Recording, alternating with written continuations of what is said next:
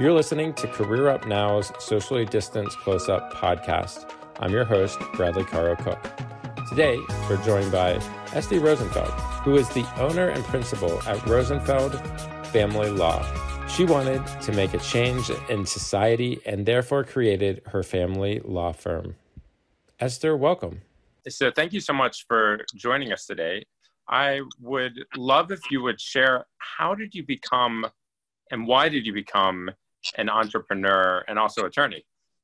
When I was 16 in high school at Hebrew Academy of Nassau County on Long Island, one of my closest friends and I, we both decided we wanted to be lawyers. We liked arguing, we liked words. I took a class, my English teacher at the time taught us some work of literature, and I remember her talking about he who defines the truth, the person who defines the truth is kind of wins. And I remember just being intrigued by that whole notion of truth having different aspects depending on where you stand, who you are, what you're seeing, and the words having the capacity to capture that and persuade. So anyway, that was sort of the germ of the idea, and I really liked words. And so I always wanted to be a lawyer since I was 16 at least. And then after college, during college, I worked in law firms. This was in New York City, and then came to law school out here in California. Also formed pretty early on the idea that I wanted to work as a child advocate. And when I went to law school, that was what I wanted to do. I volunteered at a place called Sacramento Child Advocates. I went to law school up at UC Davis. And working was always part of even in college, I worked to explore things I was interested in law school. I worked to explore things I was interested in, and that kind of helped form where I wanted to go. And then I was working initially as a public defender in the juvenile dependency unit. So there was a special unit that was established in Alameda County back then to represent abused and neglected kids going through the system. And that was my introduction to practicing law as a lawyer. And it was an amazing experience, fabulous training, heavy caseloads, they just kind of get thrown in, trial by fire, so to speak, and got a lot of experience under my belt in a very short time and really liked it, but it was very intense. And I think I burnt out in some way. I just kind of was overwhelmed with the intractability of the problems and the lack of resources that the system has to really help people overcome the systemic problems of abuse, addiction, and the perpetuation of those generationally.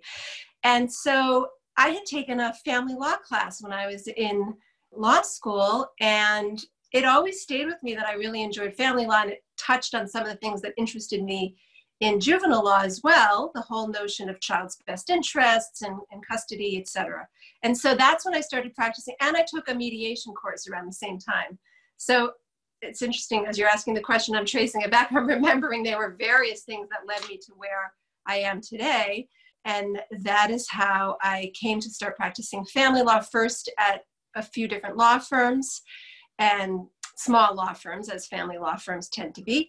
And then in 2008, I opened my own firm. And that's been the case, that I've been Rosenfeld Family Law doing litigation and mediation, although in the last 2 years, I've cut down severely on litigation. I don't take litigated cases anymore. I'm not really interested in the court battles. What advice would you provide your younger self before you got into practicing law and starting your own firm? I think for me, that's such a good question, Bradley. I think I would advise my younger self to, some of the best experiences I had in forming my lawyering were through mentorships. I had an amazing mentor. I had a few mentors that were fabulous, one of whom I met at the public defender's office years ago when I was actually doing criminal defense work, and to this day is a very dear friend of mine, and just taught me so much, not only about lawyering and cross-examining hostile witnesses and persuasion and preparation for trial and all of that, but even just he's an incredibly spiritual person, and he taught me a lot about spirituality and humanity and compassion. And he was an amazing mentor. And then I had a mentor in family law that was also just a wonderful woman, also who I'm, in touch with to this day. And she just had, a fantastic work ethic and really smart. And it was really fun working because we would chew over things together. We had an amazing paralegal in that office as well. Anyway, mentors are, to my mind, one of the key ways to really grow yourself in the career direction that you're going. And so advice I would give myself maybe when I was a lot younger and more timid, like when I was at a big law firm in New York while I was an undergraduate, to be less afraid of the lawyers and, kind of go to them more for help.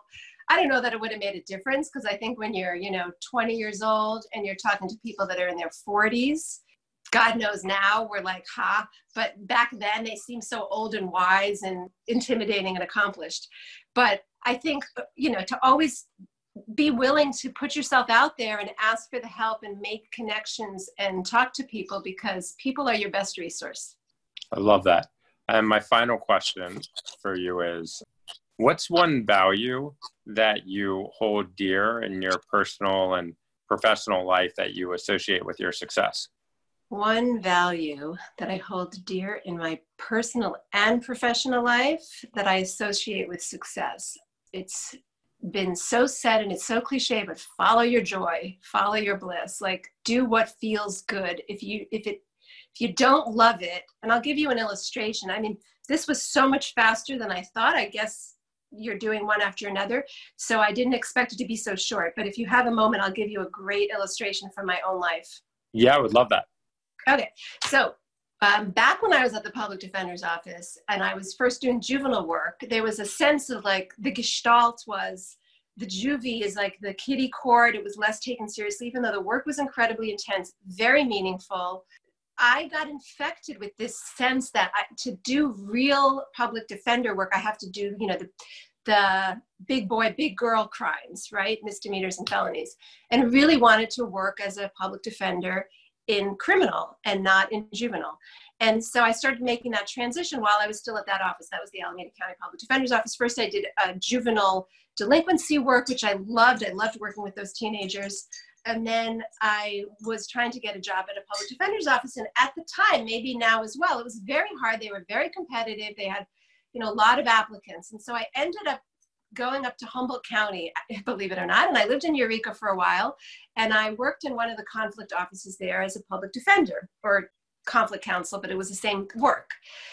And it was also amazing people in that office and great work. But at some point, I was so done with it. Like there was something, again, that issue of it, it's such an intractable problem, so much drug addiction, not enough resources, people just stuck in these lifestyles. And I had a few years earlier done volunteer work with a prison watchdog group. One of the people that I had interviewed, a man by the name of Robert Garcia, who was in prison for life, somehow got a hold of my address and started writing me letters and sending me art that he made, incredible drawings that he would make. He was up there at Pelican Bay. And his letters talked all about, here he is behind bars for life, telling me, a white woman out free, to do not be confined. The only things that are confining you are your own limitations in your own head. It's all of this spiritual work. I think he was reading things while he was in prison and just sending me these inspiring messages that came right at the time that I needed to hear them about break free of something that's keeping you stuck. And I realized I'm stuck in this like a notion that to be a real public defender, I have to be doing this work that I'm actually not really enjoying anymore. And so those messages from Robert Garcia behind bars about freedom and like following your joy and doing what feels good and not staying stuck by notions you have in your own head that are limiting you was incredibly liberating. And that was what helped me kind of see my way out and begin and sort of redefine my career, begin again in family law a few years later. So that's my example of following your bliss. Wow, that's oh, there you are. That's amazing. That's amazing. What a great way to wrap up the interview. Whatever happened to Robert? He was in prison for life. I still have his letters. After I moved out of San Francisco, I no longer volunteered for that prison watchdog group. So I don't know. I didn't hear from him again. I don't know. I wonder if there's a way to find out, or if you even want to find out. Yeah, that would be interesting. I mean, I still have his letters somewhere. I could, in theory, try to track him down, but this was a long time ago. Yeah. Hopefully he's still doing well, or maybe he's out. Maybe you don't want to track him down. He no longer has your address. No, that's amazing. So, one of the things that I felt like in the arc of my career that I learned is like Robert Garcia is probably a beautiful soul with a very good heart. He was an abused kid. He then, after services were thrown at him as a child, he then was labeled a juvenile delinquent, sent to California Youth Authority, learned how to become a better criminal there. They're not, the whole notion of the juvenile delinquency system is to be rehabilitative. That's what it was when it was founded in the 1800s. The whole idea was let's rehabilitate people, but that's not what happens tachlis, right? And then people become criminals. So it's that cyclical thing that is so overwhelming in our society that it's just a tough nut to crack. People are not born criminals. A little infant is not born bad. They're made, and there's a lot of factors that play into the making of that person. So anyway, I don't know what happened to Robert Garcia, but I hope he is well wherever he is.